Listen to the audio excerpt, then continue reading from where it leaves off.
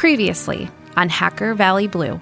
Today, we're switching gears and introducing the first ever season of Hacker Valley Red. We talk about what Red actually can do for organizations and what the path of somebody in the Red side looks like. What are the skills that you have in your tool belt that helps you get second place in that competition? The other thing that I feel like has really helped me is just knowing how to be an improviser. I used to perform improv comedy. I had to unfortunately quit because I was spending all my time hacking, which it's okay because I still get to do improv in my hacking. I used to perform that, and that skill set has helped me immeasurably. I would say the only difference between what I do in a red teaming engagement and what a criminal does is the fact that you're paying me to do it. This is the Hacker Valley Studio podcast, exploring the human element behind cybersecurity programs and technology.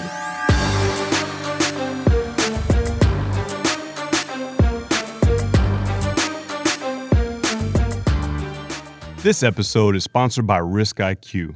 There are so many researchers and analysts that I know and trust that use RiskIQ's platform. Not to mention, I have personally leaned on RiskIQ while leading threat intelligence capabilities in my career. RiskIQ has been crawling and absorbing the internet so practitioners can leverage that data during investigations and research. If you want to learn more about RiskIQ, visit riskiq.com or jump down into the information below in the show notes. In this episode of Hacker Valley Red, we brought on Alex Rice. He's the CTO and co-founder of HackerOne. And in this episode, we talk about the beginnings of the researcher community. We talk a little bit about bug bounty, and we talk about the term hacker and what that means today. And without further ado, let's jump right to this episode. What's going on, everybody? You are in the Hacker Valley studio with your hosts, Ron and Chris. Yes, sir. Welcome back to the show. Glad to be back again here in the studio, repping Hacker Valley Red. And today we've brought in an extremely special guest. We have Alex Rice. He is the CTO and also co-founder of HackerOne. Alex, it's a true pleasure and honor to have you on the show, and welcome. Thanks for having me, guys. Alex, we are super excited for this episode. We had a great conversation just last week about all the things about the evolution of the researcher community and things like that. For the folks that don't know who you are just yet, love to hear a little bit of your background and what you're doing today. Yeah, let's do the fast version of it. Yeah, so I started off as a developer that kind of naively thought security would be something I could do better than the security teams that I was working with. So dived into it kind of head first about 20 years ago. And yeah, still here. So I've done stints as a programmer for a while, a security researcher over at Forcepoint and WebSense. Went on to start the product security team at Facebook. I ran product security for a while before kicking off HackerOne to bring the hacker community front and center of our industry. Love that. And I think there's always a bit behind the story of what initially led you to be interested in developing, and what was the shift like to start to approach cybersecurity? Can you tell us a little bit about that? Yeah, so one of the things that always bugged me about the security industry, and particularly trying to do security engineering, was the lack of feedback loops that we have on the security side. The development teams everywhere are just obsessed with quick feedback loops, continuous improvement on processes. And when I shifted over to security, I was really just missing all of that. So I kind of spent the number of years really hungry for feedback loops, from static analysis to pen test to everything else. And then one of the surprising feedback loops that we stumbled upon almost by accident was I'd been on the receiving end of a few cease and desist letters at WebSense Security Labs, and so worked with Marcia Hoffman at the EFF to put in place a disclosure policy when I first got to Facebook. And it really quickly became one of those feedback loops that was really important for finding out what we missed, what we screwed up, what we weren't thinking about. Kind of slowly evolved until it became a bounty program, and quickly became the feedback loop that we depended upon for figuring out where we should be investing, what we need to fix. And it was really eye-opening. Yeah, so if you could take us through the origins of HackerOne, would love to hear a bit of that origin story and what was the part that you played. Yeah, so it's probably worth talking about it through the lens of Facebook's product security team, because we started with, like I said, the disclosure program where we gave folks high fives and T-shirts and thanks pages, and it was producing quite a few vulnerabilities throughout the year. Bounty programs weren't a new thing at that point in time. The web browsers had done them for a long time. We'd been talking with our colleagues over at Google about adding them to web properties. So in the span of a few months, Google and Facebook both pulled the trigger on web bounty programs. Honestly, we were pretty overconfident / naive. We launched it Friday night at a DEF CON and planning to go party right afterwards and do the normal DEF CON track. But the community took note and rose to the challenge. We had just over 300 validated vulnerabilities by Monday morning, one of the more eye-opening and humbling experiences of my career all at the same time. So we had an intense scramble. When the dust settled, it really became one of the most important feedback loops going into all the security investments that we did from a security engineering perspective at Facebook. Just got to the point where I could not imagine running a engineering program without that hacker perspective, that hacker feedback loop continually coming into our roadmaps.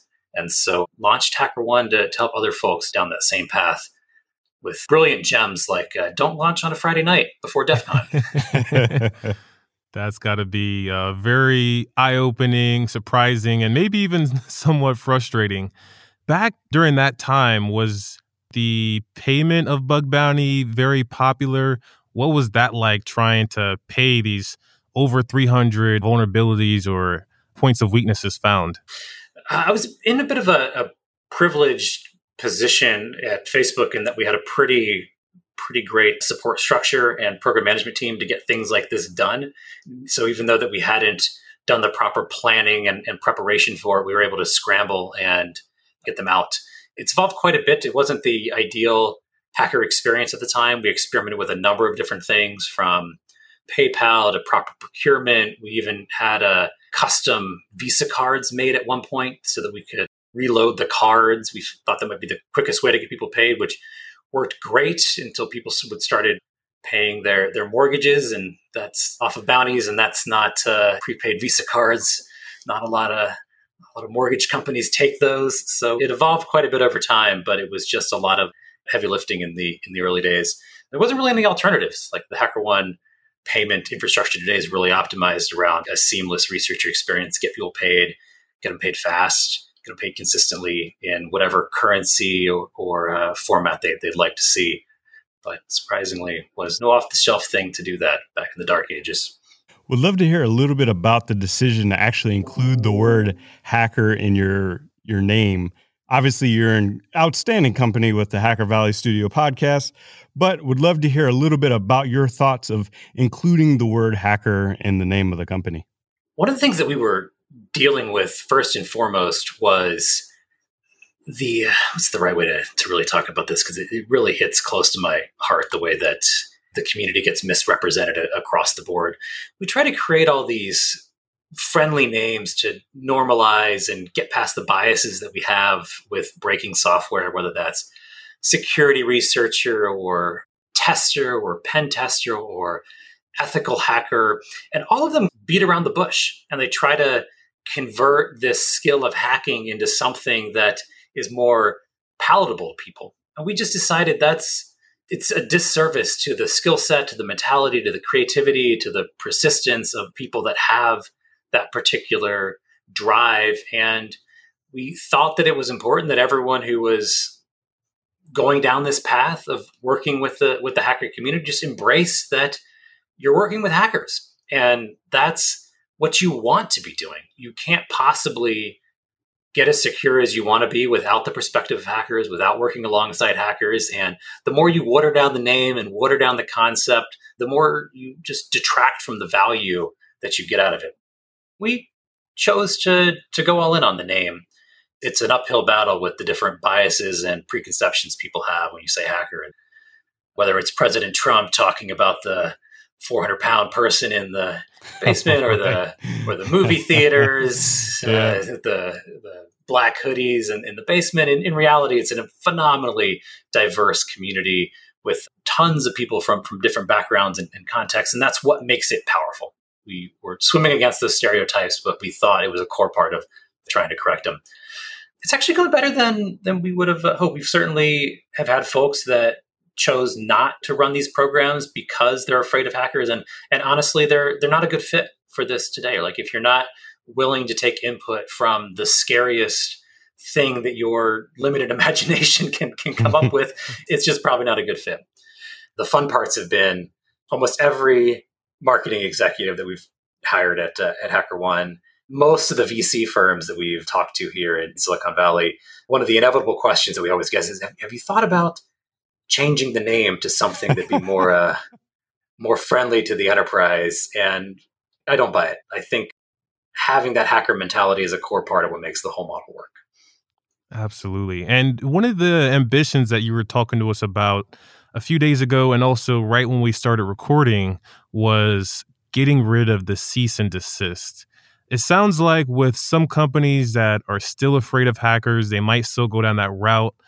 How do you think that HackerOne and other bug bounty programs have changed the cease and desist process that hackers used to face? Like, are there a lot less hackers being sued now? If you do a bug bounty program, do you still have the option to get sued by companies? How does it work in the background?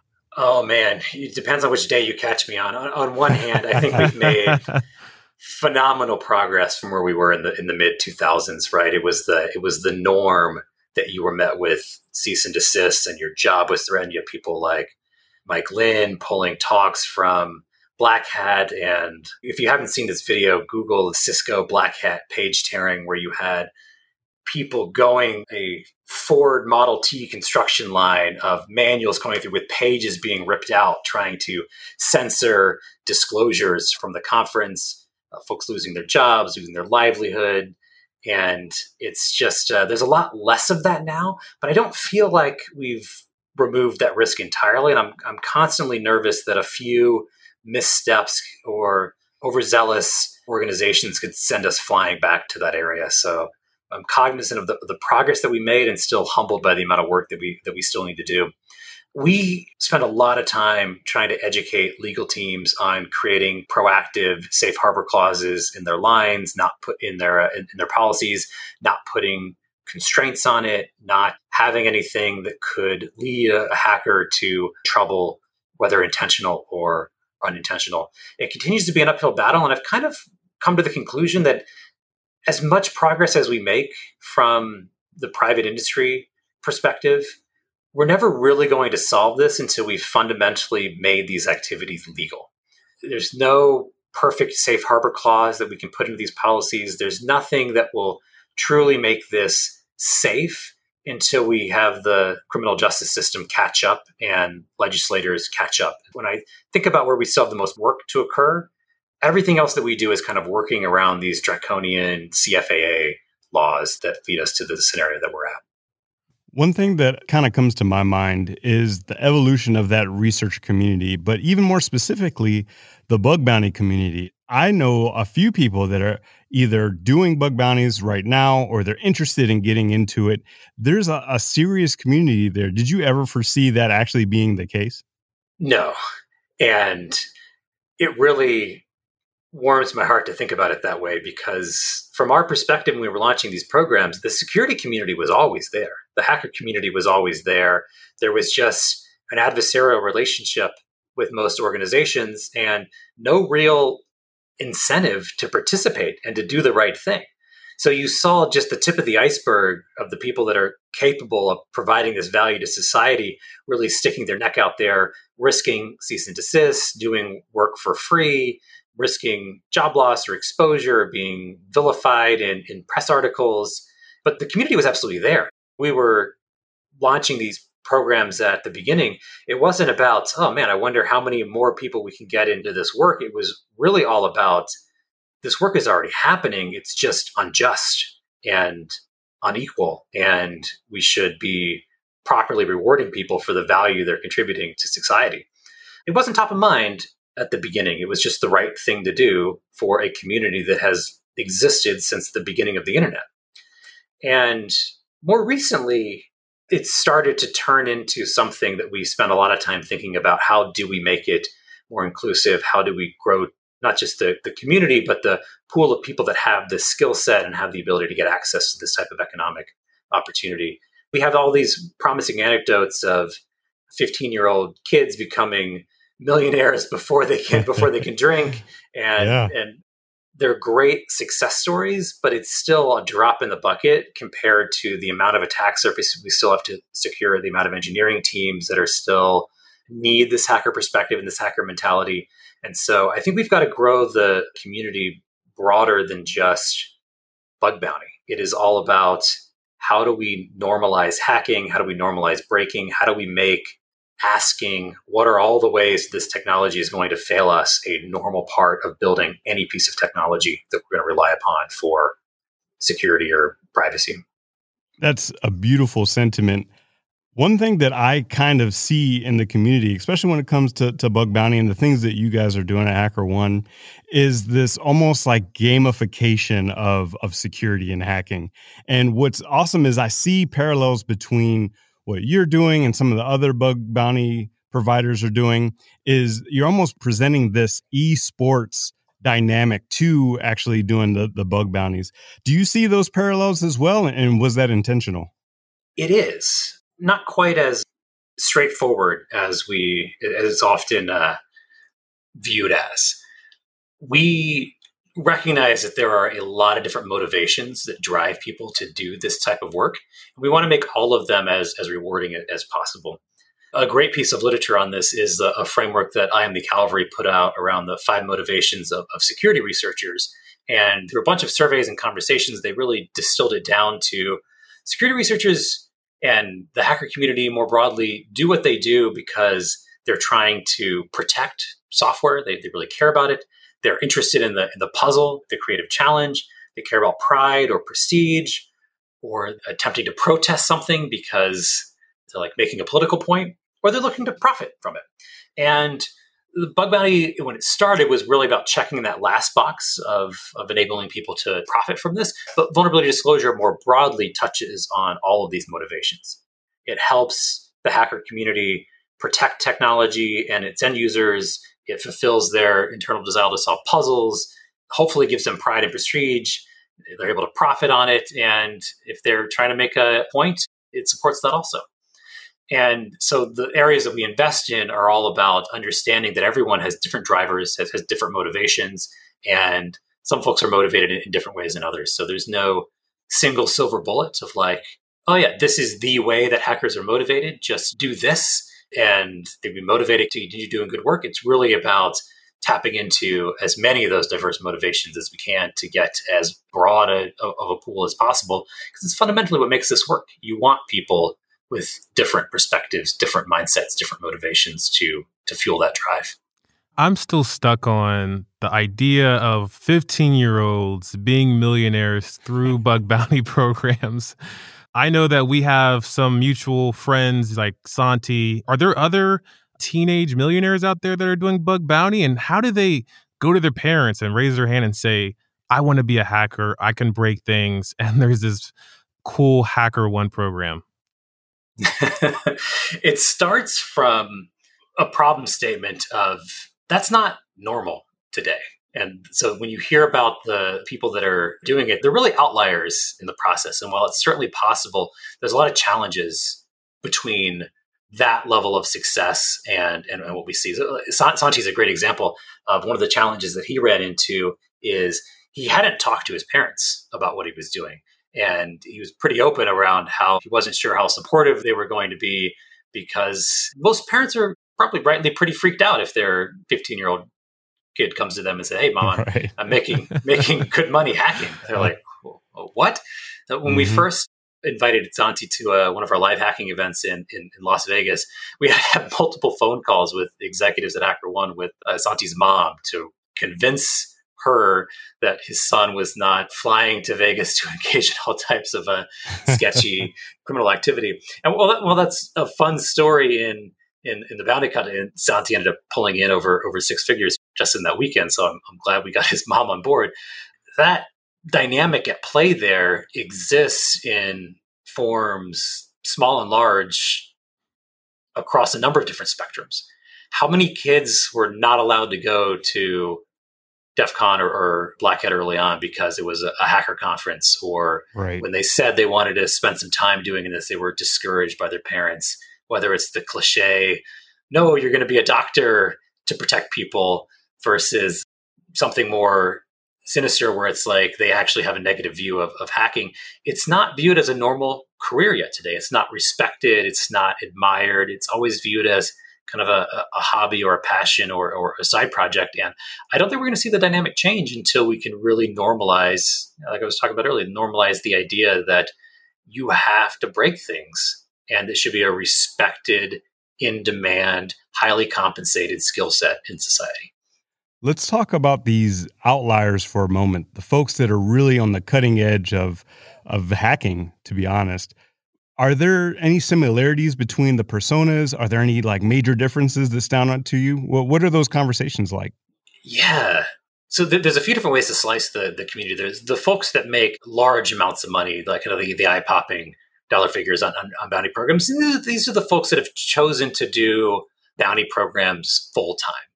And you could draw similarities between those folks. And it's generally, they have a higher risk tolerance. They're comfortable with the swings. They like the flexibility of where they're working. And they have this very, almost, it's like every one of them has some specific area that they specialize in or go after. And so while each one of those specific things is a little bit different, the commonality across all of them is that there's always this area of specialization that really they've come into their own on. But if you look at the bulk of the community by broad people who have made good money, but not doing this on a beach as their full-time job, the vast majority of people participating in these communities and these programs use it to supplement their skills during their day jobs. So they're software engineers or pen testers or security engineers that have a day-to-day grind that is where they provide most of their value back to society, but they leverage bounty programs as that creative outlet around, I've been defending the same attack surface all day, let me try attacking somebody else's, or I've been working with the same threat model that I have all day, let me experiment with some other ones. And we see the two play off of each other constantly. Like the creativity that you get from attacking somebody else's system for a weekend adds a lot of value back to your day job and vice versa. During the time of this recording, we're still locked down, at least in a huge aspect of being involved and having COVID being around still. And a lot of conferences are being canceled. There's a lot of digital transformation going on. A lot of researchers, practitioners, they have the time to work from home. Are you seeing a huge shift in bug bounty programs and the amount of participation since COVID? What's that been like for you all? Since March, we've seen a sustained nearly 50% increase in volume across the board. We had 1 week, just 2 weeks ago, we paid $3.7 million in bounties to hackers on behalf of customers. And last year, we were lucky to have $4 million in a month, right? So it's really, wow. It's really 1 week? spiked. A lot of bugs fixed in that week, but it has gone up quite a bit. And part of that is certainly driven by the pandemic and folks being a little bit more locked to a computer than they would be otherwise. So it's been great for society, but I don't know if I'd pin it as sustainable just yet.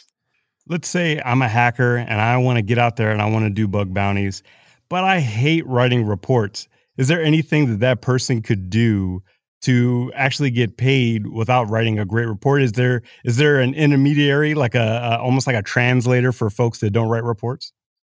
There's not, but I would say that one of the positive things about participating in these programs that really differs it from traditional testing or traditional assessment methods is that it's really all about impact. And a large part of the value that we provide at HackerOne is trying to translate that impact, because you want to let hackers do what they do best, which is break things and translate it to why does this really matter?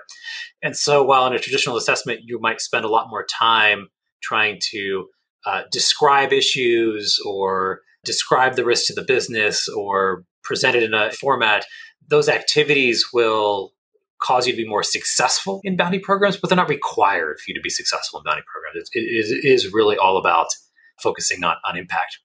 I think the point of your question of how would you get started, could you get a sense of what these things look like? We have a feed on HackerOne called Hacktivity, which is just all the public disclosures that happen. It's when both the hacker and the company coordinate on on a disclosure. And you can spend some time diving through the diversity of write-ups that you see on that front. And it's one of the best ways to get a sense of what does this really look like in practice. And you'll see some beautiful multi-page professional well-written reports. And then you'll also see people making 4 or 5 figures for a few sentences of a write-up. And it really all comes down to what's the impact and can you demonstrate that impact? So I have somewhat of a funny question, and you'll have to use your imagination and play along a little bit. I know it's coming up. So you've seen so many reports come in. You've seen all these types of hacks. You've seen the unhackable become hackable. From what you've learned, is there ever such a world to where we can produce an unhackable device or an application? And what would be the closest thing that would look like? There's no unhackable. Just take that off the table to start with. Perfect. But what's the closest that it looks like? There are areas of attack surface particularly within enterprises that are near as close as you can get to having confidence that the ability to hack it and the cost to hack it are completely out of whack with the reward for hacking that particular asset or attack surface.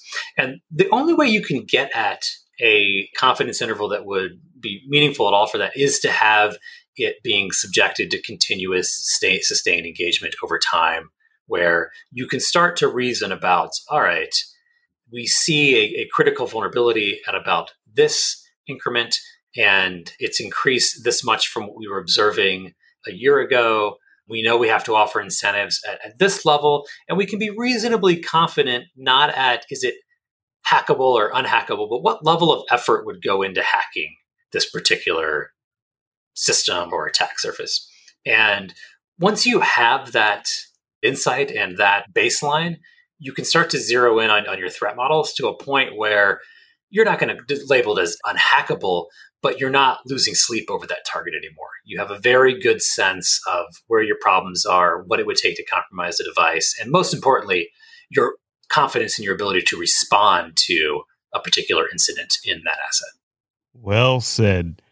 I think this was maybe about a year ago, I did a talk, and during the talk, I talked about being in the adjacent possible. And what the adjacent possible is when researchers, maybe they're PhDs in a given profession, they all come to the same conclusion around the same time, like without even connecting with each other.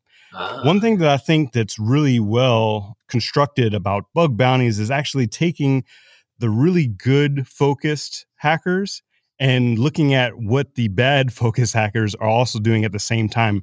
And what happens is that the good focus hackers, whenever they find that finding, they're probably finding it just moments before those bad hackers are actually finding it. And that's actually that's the value proposition for these types of programs and just hacking in general.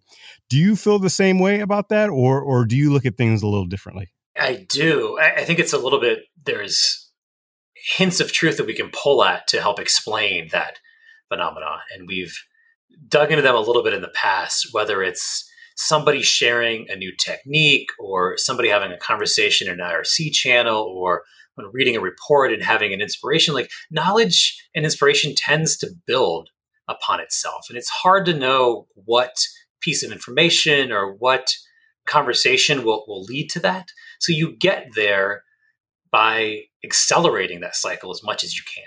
You want to share and disclose as much as you can, even if it seems inconsequential or irrelevant or unexploitable or meaningless, because the more we do that, the more you spark these periods of inspiration across broader groups of folks. And we see that happen both in more abstract things, like when particular vulnerability classes or particular techniques become more widespread. And anytime you find one of those and you really trace it back to the origin of our breakthrough in that area, they're often pretty humble origins. Sometimes not. Sometimes it takes years of sustained work to make that breakthrough, and then you see this massive wave. But more often than not, it's a pretty innocuous or humble origin for that thing that caused someone to have a eureka moment on a new wave of compromise. I'm sure in some regards, HackerOne was a eureka moment for you, considering you didn't see the community that was going to be built and it took time. It didn't happen immediately. This is something that you nurtured and it came to fruition over time. What are some things that you're looking to in the future when it comes to bug bounty or technology as a whole? I have two parts to it. One is we're still laser focused on, as much as it's grown, it's not yet the norm for folks creating the software that we rely upon to turn to the community to assess its security. There's still too many programs that really pay lip service to that or look at it. And I think we still got a long way to go on just establishing that as a norm across the industry. Like, we're not buying your security claims until you have the public assess and collaborate those claims. I hope we'll continue to make a lot of progress on that front. Number two, the area that we've started to see with our more progressive customers is once you've made that hump of, okay, I'm not perfect, I have vulnerabilities, I'm not going to be able to solve this myself. There's actually a lot of benefits to collaborating with the hacker community on this. You start to see the walls that existed between them come down and other avenues for collaboration open up. And so while we think bounty programs are the thing that we hope everybody starts doing, or more specifically, we hope vulnerability disclosure programs are what everyone will open up to, just the ability to take that input.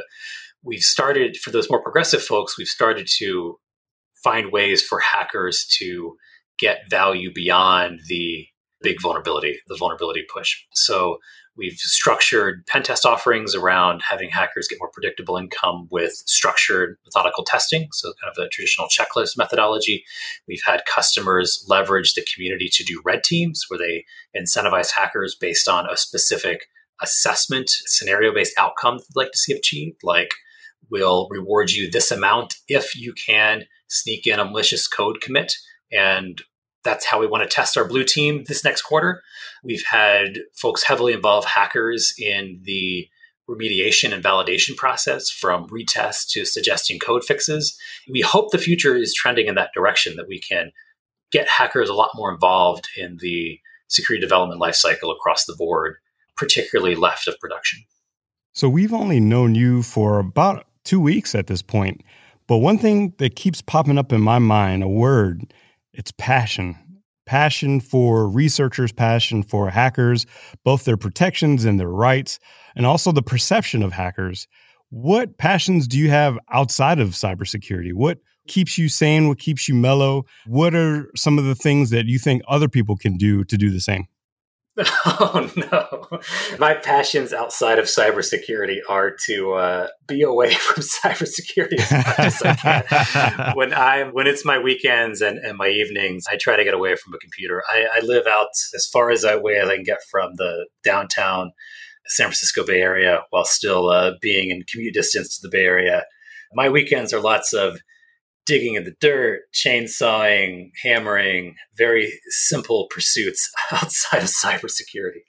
Oh, nice. Digging in the dirt. So that must be some gardening, some construction of your house, all types of things.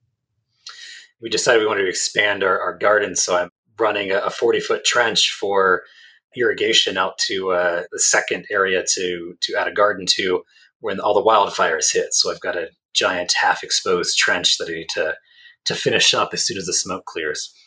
You know, one thing that I wanted to ask, with all of your insight and experience with HackerOne and also bug bounty programs, what's something that you would say to encourage those that are already doing bug bounty to keep going?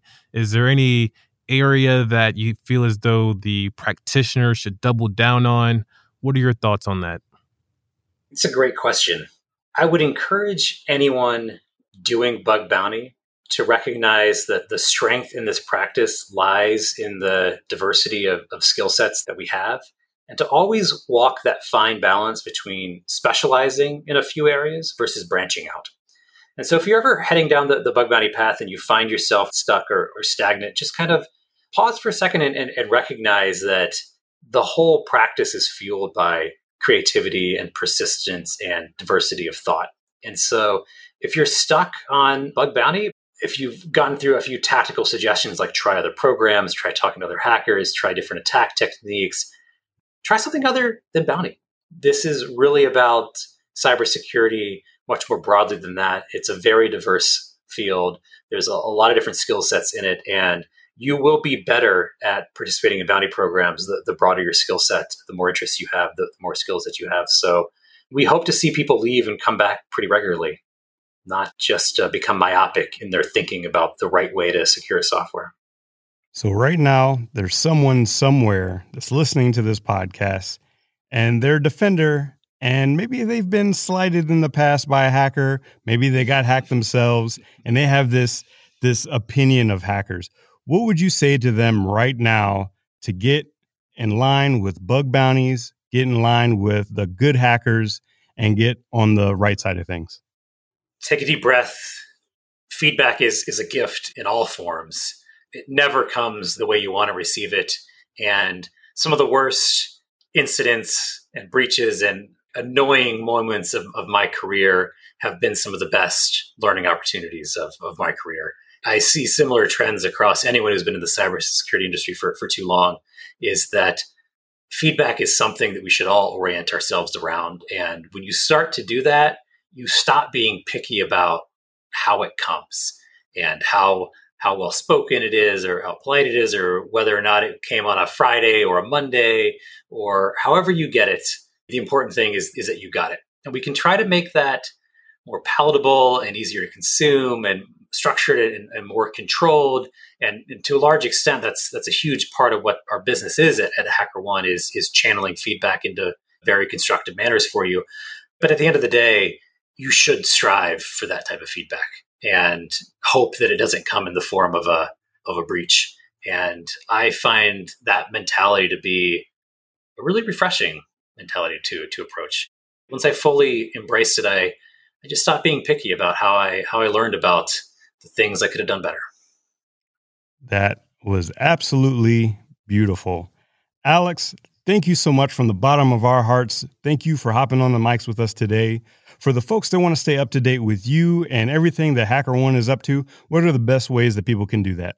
I got to plug Twitter, and I have a hard time doing that given that we're coming up on an election season.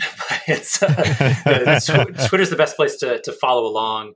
And then more importantly, if you want to follow the community, which is where I'd start from, hackerone.com/hacktivity. Check out a disclosure once a week and get a real sense of what the community's been up to. I think you'll enjoy it. Awesome. Definitely check out those things. We will drop those in the show notes just so everyone has the links to follow along. And Alex, thank you so much. It's been great speaking, and we'll see everyone next time. Thanks a lot, guys. Take care.